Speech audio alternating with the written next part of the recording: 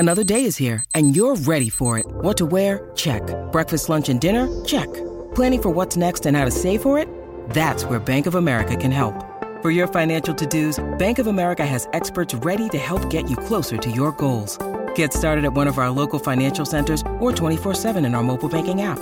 Find a location near you at bankofamerica.com/talktous. What would you like the power to do? Mobile banking requires downloading the app and is only available for select devices. Message and data rates may apply. Bank of America N.A., member FDIC. When you need mealtime inspiration, it's worth shopping Kroger, where you'll find over 30,000 mouth-watering choices that excite your inner foodie. And no matter what tasty choice you make, you'll enjoy our everyday low prices, plus extra ways to save, like digital coupons worth over $600 each week. You can also save up to $1 off per gallon at the pump with fuel points. More savings and more inspiring flavors make shopping Kroger worth it every time. Kroger, fresh for everyone. Fuel restrictions apply. Hello and welcome to Intelligence Squared Business. I'm senior producer Connor Boyle. Coming up on the podcast, the latest episode of the Futureverse, a podcast from Intelligence Squared and Whitetree. Our host is journalist Kamal Ahmed, who is joined by two best-selling authors, a life designer and a behavioural scientist, for a conversation about how to build happy, healthy and productive lives. Here's Kamal with more.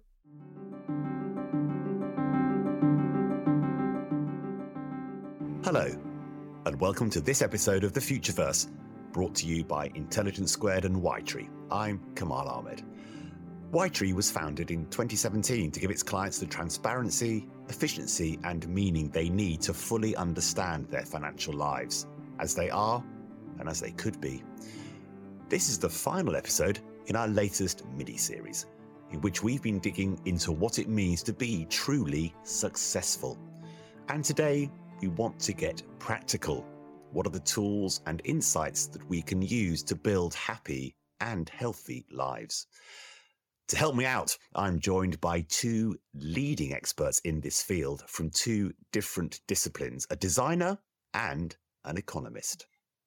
A mechanical engineer by training, Dave Evans teaches the popular Designing Your Life courses at Stanford and is the co-author of the New York Times bestseller, Designing Your Life: How to Build a Well-Lived, Joyful Life. Dr. Grace Lordan is an associate professor at the London School of Economics and the author of Think Big, Take Small Steps, and Build the Future You Want. She's also the inaugural director of the Behavioural Science MSc at the LSE and has served as an expert advisor to the UK government, sitting on their Skills and Productivity Board. Grace, Dave, welcome to the podcast. Delighted to be here. Thank you for having me. Thanks for having me. Happy to be here. Brilliant. We're going to have a lovely period of time together, but let's just go a little bit into backgrounds for you both. Grace, share a little bit about how you arrived here with this expertise on advising people on their own lives. So, I became quite interested in studying productivity from the perspective of firms. So I spent a lot of time looking at teams and what makes teams work better together with respect to being more productive.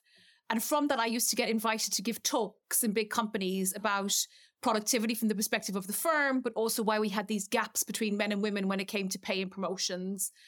And people would come up to me and say, your talk was interesting. Behavioral science is interesting, but actually everything you pointed out was things that's beyond my control. What can I do for me?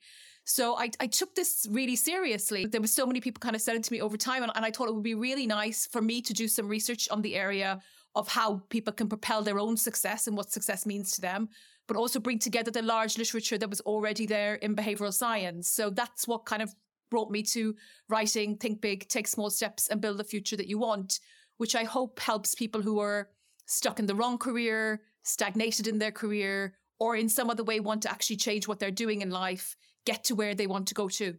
Thanks so much, Grace. Dave, could I come to you? Just a bit of your background. Now, we were joking slightly before we started this recording. Yeah. I'm doing this recording on a Macintosh, and you have at least a slight role in the birth of this amazing product. But just start there and then take us through to how you ended up in this amazing position you now find yourself. Yeah, it's a very strange job to have, talking to people about designing their lives. No, I spent 35 years in Silicon Valley in high-tech stuff, which I fell into pretty accidentally because I couldn't make a living working on advanced energy technology, which is what my degrees were in 1976. So I had to reinvent myself, and I fell into, it's a long, silly story, I fell into Apple in the early days and was the world's first mouse product manager in 1979 before most of your listeners were born. But I was on that very first Apple corporate culture committee with Steve Jobs in 1980. The first year I was at Apple, we grew from 800 to 5,000 people. So that's pretty fast. And yeah, but bus loads of people are arriving daily. And there was sort of this terrorized fear that, oh my God, I mean, all these people from National Semiconductor and Hewlett Packard are arriving at Apple, and we're going to suddenly be overtaken by these other people who don't get it. And how do we sustain what makes Apple Apple while all these otherly thinking people suddenly arrive? And so we formed a corporate culture committee before there was such a thing as corporate culture. And what I noticed in that work was everybody cared about their lives. I mean, I was in my late 20s, early 30s, deeply struggling with trying to figure out how to do Dave authentically in the work world, the kind of things that Grace was mentioning. And everybody else was too. So that's been on my mind on the side. Corporate culture, how do we create not just cool products, but cool places to work where people can be their real selves in some kind of meaningful way? And then my buddy Bill Burnett started this thing at Stanford. I said, hey, why don't we hang out? That was 2007. And then we started teaching a class, and off you go. Then we wrote a book and everybody bought it. And then I've got to talk to you. So Dave, talk to me about what is life design? What is it? How does it work? And what are the principles? Okay, well, very briefly, without trying to do a semester in a minute. So in the world of design, by the way, there are largely two completely different categories of design, which I describe as design thinking or design innovation, and then there's craft design. The word design, if you just use it by itself, most people rightly think about graphic design, ergonomic design, furniture design, car design. The people who make cars look cool, those are the designers. And that design has been around since before Da Vinci, and it's a wonderful field, and it's not what we teach at Stanford. What we teach at Stanford is formerly known as HCD, Human-Centered Design, started in 1963, integrating engineering, art, and psychology. So it's a different way of thinking, and that way of thinking boils down essentially to prototype iterations, or have a bunch of really cool ideas, then prototype your way forward, because we know we don't know what we're doing. We're doing something we've never done before. We're inventing this place to go no one's ever been before called the future. And so you can't analyze it, you can't think it, you can't engineer it. You have to actually empirically try it. So it's a trial and error process, very compatible with Grace's approach to take small steps. So we teach people how to apply these design approaches to designing not a product, but their lives.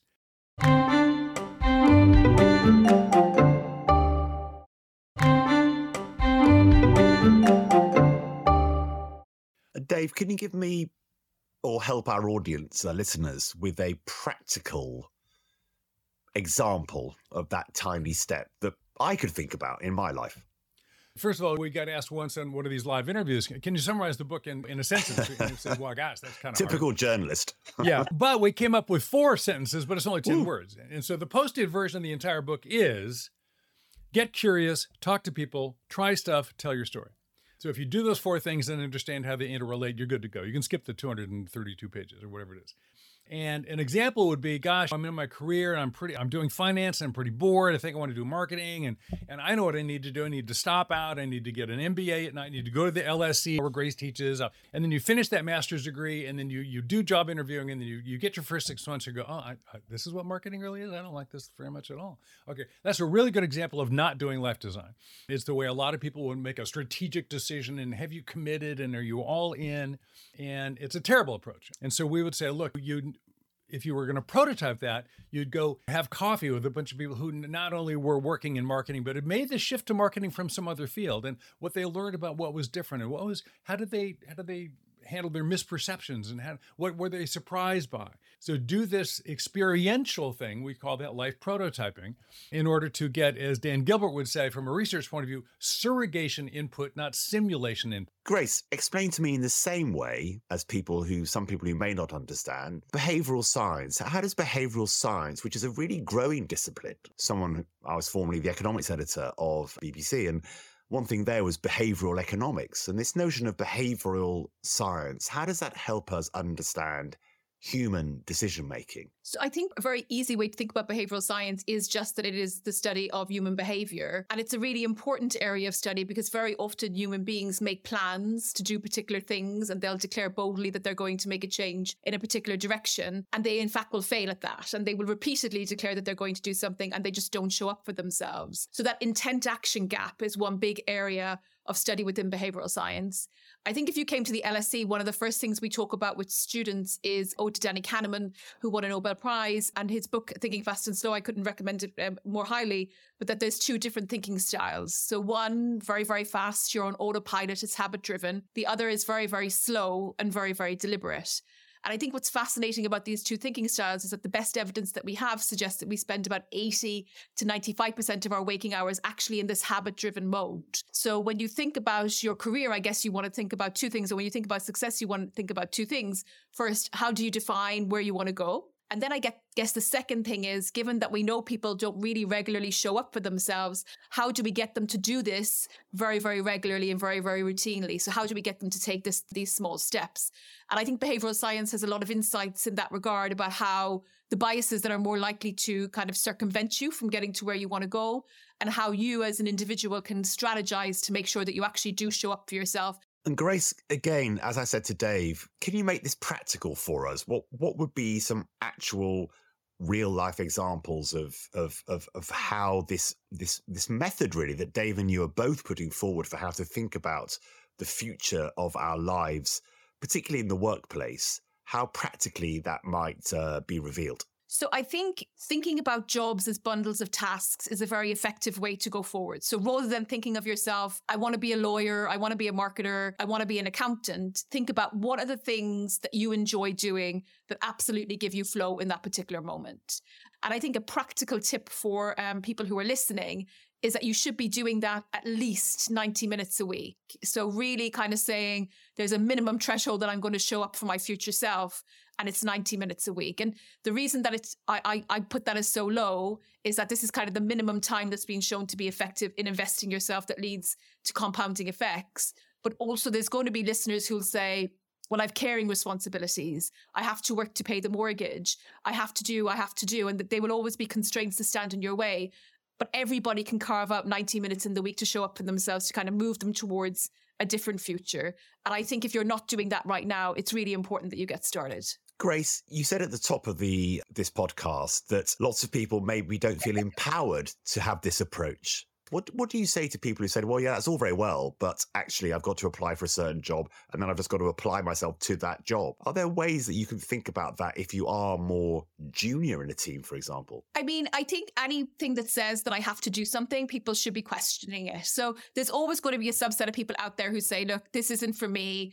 I think who I'm trying to speak to are people who know that they're sitting in the wrong job, who know that they're not going fast enough, who know that they haven't necessarily found their passion. And for them, visualizing their future selves is a really good way to get motivated. So I think most of us and most of your listeners will be engaged in their community in some way or engage with their colleagues in some way that you take care of other people. So you pay it forward, you pay it backwards, and you really look out for other people. Much less of us actually look out for our future selves in the same way and give ourselves the same time. So I like to visualize my future self as kind of a community of people and thinking about when Grace is 40 years of age, is she going to be taken care of when she's 50, when she's 60, when she's 70? And what am I actually doing now that sets them up for success? And what am I doing now that sets my current self up for success? And again, I think that can be a really good motivator. Can I jump in and just agree with Grace and add on to that? One thing we find a lot is, particularly with young people, early career people, particularly if they feel like they're stuck in a job and they're overwhelmed by the tasks, is I'm trying to get it right. This isn't it. It's got to be over there. I'm in the wrong place. And so I need to make this big move. In our second book, Designing Your New Work Life, we talk about the best person to get a better job from is you. Don't resign, redesign. Get whatever your assignment is figured out, and then recognize there's lots of room around the side where you can make incremental changes, what we call sort of 4 strategies for modifying your job. Level 1 is to just re-enlist, tell the story you're telling yourself, a different story, a different narrative that allows you to have a different experience of meaning making and satisfaction. That's literally just changing your story. That can be profoundly effective. The second one, my favorite, is remodeling. I can make minor changes. I can do one-on-one conversations with my team members, not necessarily a staff meeting. I can make minor structural changes that correspond to how I work and are really satisfactory to me. I can relocate. I can maybe jump departments or what have you within an organization that already trusts me. You don't always have to make a big change or cram a bunch of new stuff in.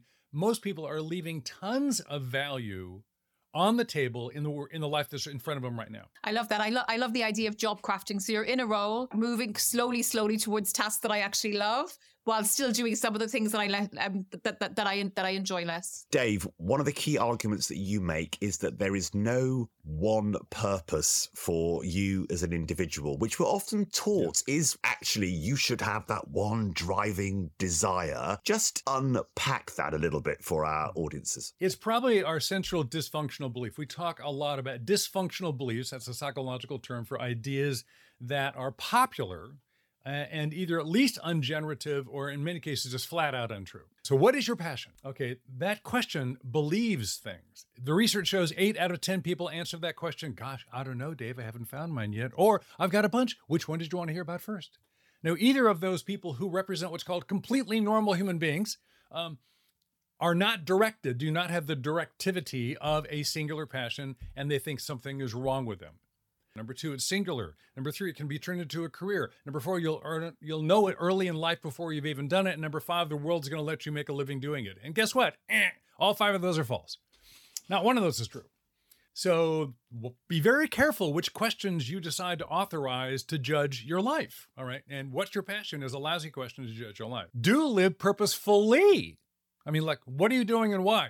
You want a really good answer to that that's consistent with who you are as a human being. But like, that's it. That's my single purpose. That singularity, that exclusivity idea, my one snowflake version of life, is an incredibly attractive idea. Frankly, it's a reasonably arrogant one. I am so utterly unique. There's only one thing that the universe wants from me, and I've been put here to do that one thing. So lighten up, relax a little bit. You're never going to get fulfilled. If fulfilled means all of you is happening, you're way too big to have all of you happening. Dave, give me an example where this has helped you. And I'm going to come to you as well, Grace. I think this is, but Dave, give me an example where some different yous appeared and helped you make a decision. Well, I'm looking at one right now. So, I mean, a couple of months ago, I turned 70. So I'm 70 years old. I have 11 grandchildren, and I've done all this stuff. I've had 5 careers. I've got some choices in front of me.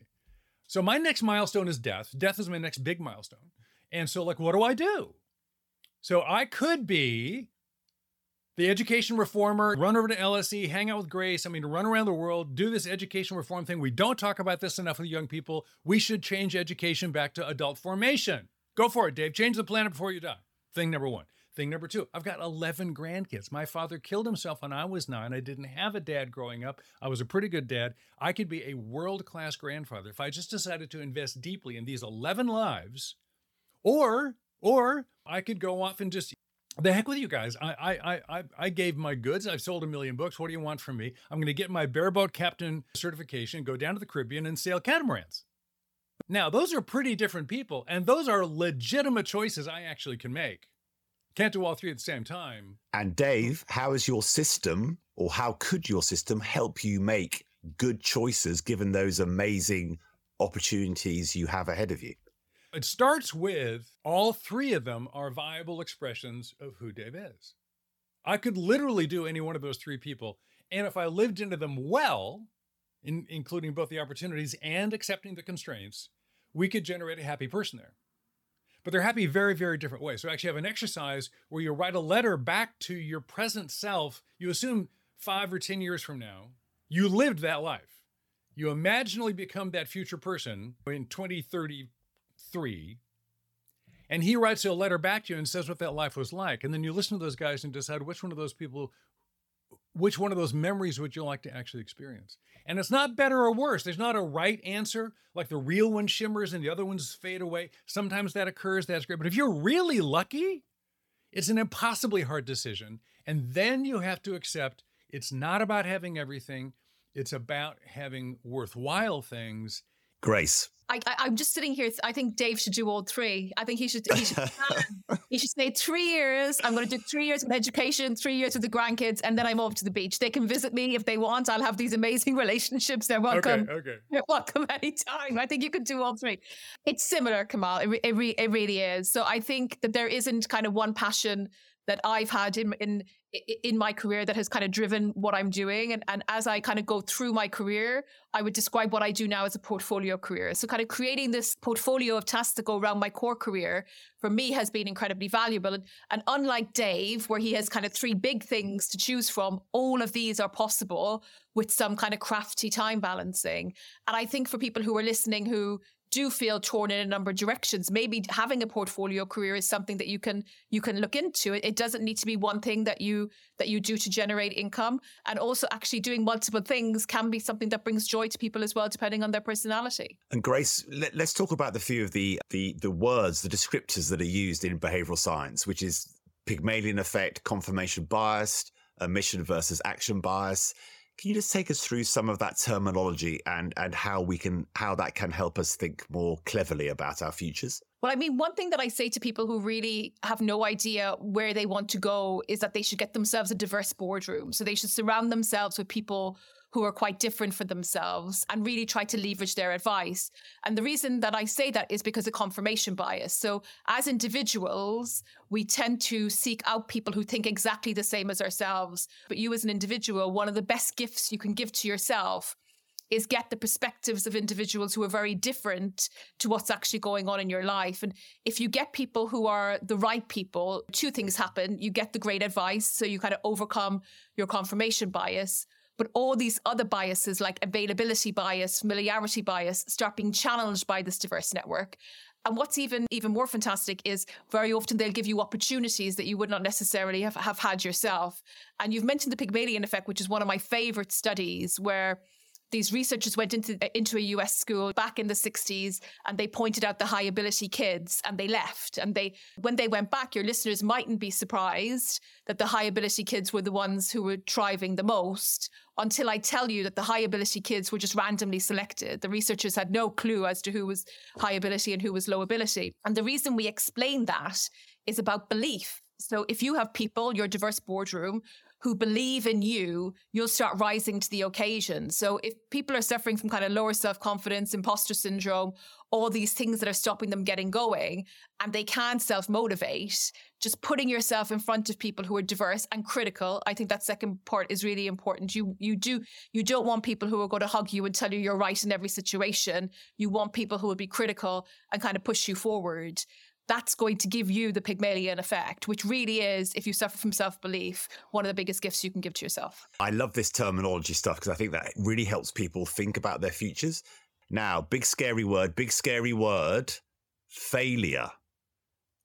Grace, I'm going to come to you first. How do we think about failure? And Grace, I'm just going to say, we've heard a lot of people saying failure should be treated as a success. It's part of your life's journey. So I get that bit of it, but I imagine that you might have an even cleverer take on what failure even is. I mean, I think if I had my way, I would ban the word failure when it comes to thinking about career progression. And people say you should fail fast, you should experiment fast. So try and learn as much as you can. And that really is all failure is. When we think about labeling things, success versus failure, we imagine that there's this kind of binary world where everything's within our control.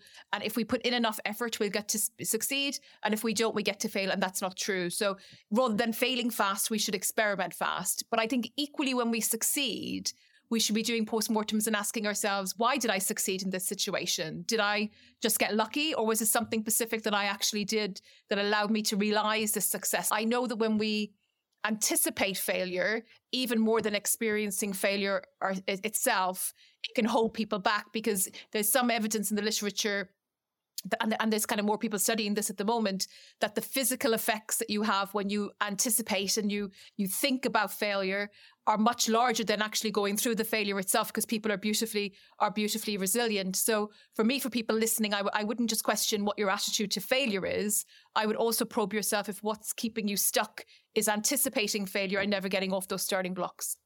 Dave, similar question. Failure, good or bad word? How do we think about it?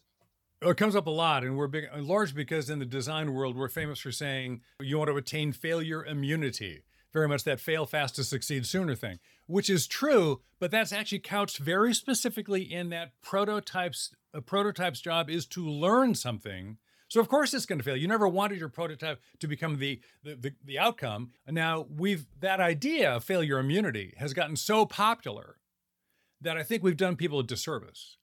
We need to own that when you've got something at stake and it doesn't happen, it's costly, and the experience is called grief. So I think in the process of trying to get people to overcome unnecessary fear of failure, we start inadvertently judging people who are in the cost of working through the consequence. There is a consequence to something not happening as intended.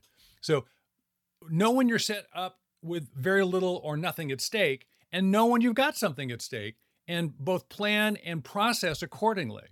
When it fails, what's the first question you ask yourself? And 19 out of 20 people's first question is, what did I do wrong? And that's one of those very, very powerful questions because it's a terrible question. That question believes two things. One is, if I had done everything right, it would have worked. Not necessarily. Not necessarily, because there are a whole lot of things over which you have no control whatsoever that have nothing to do with you did it right or wrong. So a much better question when something doesn't work out, which is implied in what Grace just said, I want to double down on that, is not what did I do wrong or what did we screw up? It's what happened. Just the objective question, including things over which we had no control whatsoever. And so is this just, as she said, luck? Is it just a circumstance from which I move on? Or is there something to learn about? We're all finite. We're learning on our way to go. Do objective analysis and learn appropriately, but stop beating yourself up for stuff you can't do. I would like, just to finish off, from each of you in turn to give our audience, give the people watching this, just one tool or one exercise that they can practice maybe or do every day to help them center themselves and have that great chance at health, happiness, and success. Grace, could I come to you first?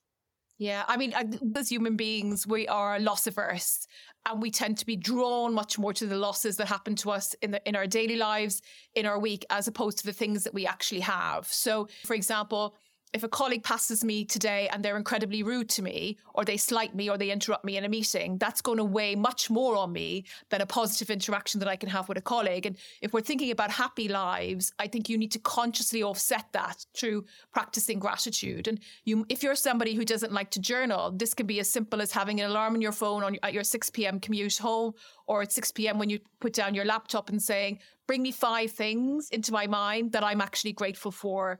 And the way the human mind works is if you don't do that, it will continue to be drawn to your losses and what's going wrong, which can make you quite miserable.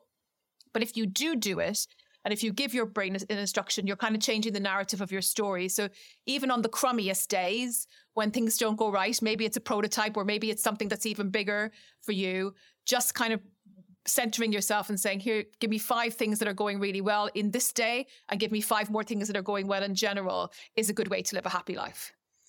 Dave, can I come to you? But Grace, just to build on that very briefly, my executive coach said to me on the way home, Kamal, think about the 3 things that went well, not the 10 things that went badly. And I do stick to that. Yeah, let me double down on that a little bit and actually give you sort of a granularity to sort of zoom in on it. One of the things we bump into all the time is one of the dysfunctions is there are a lot of dualities out there, which we think are frankly dysfunctional. So I've got work-life balance, and I tend to think as a duality, if work goes up, life goes down. If life goes up, work goes down. So if you're in marketing, do I want market share or profitability? And we set up all these binary ways of thinking, many of which are false.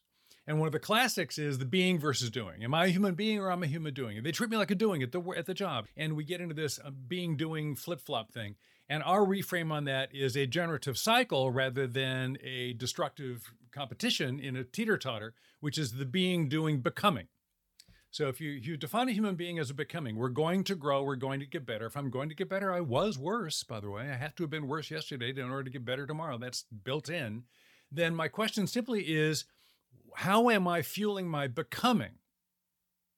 And that becoming, I want to be correlated to, so I start with who I really am, my being, and then I go out in the world and do stuff, but I'm trying to learn from what I'm doing and experience things that are expressions of my authentic self. And that's a becoming, then my becoming progresses, and my being upgrades, and around we go in a nice virtuous circle rather than a vicious cycle.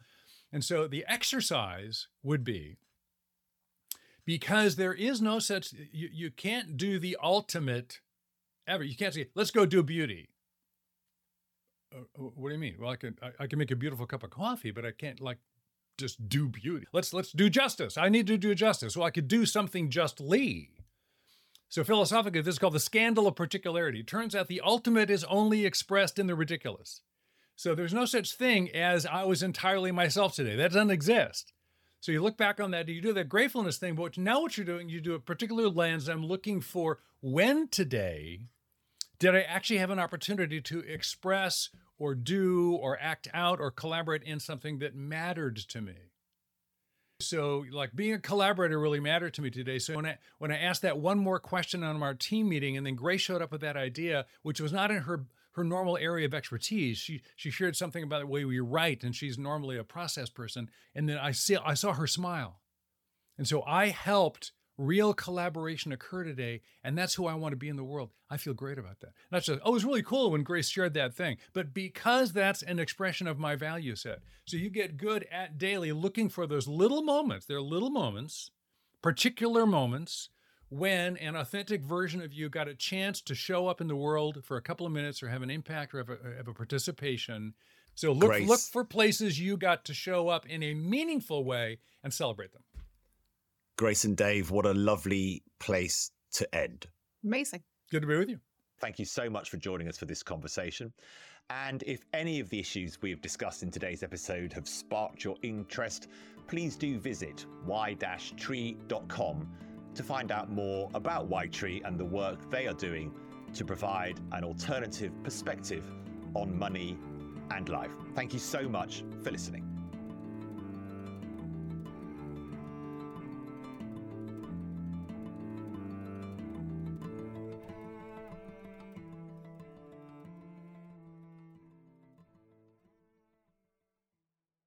Thanks for listening to Intelligence Squared Business. This episode was produced and edited by Isabella Soames. For more information about Y-Tree, visit y-tree.com, and for more episodes of the Futureverse, just search Futureverse wherever you get your podcasts.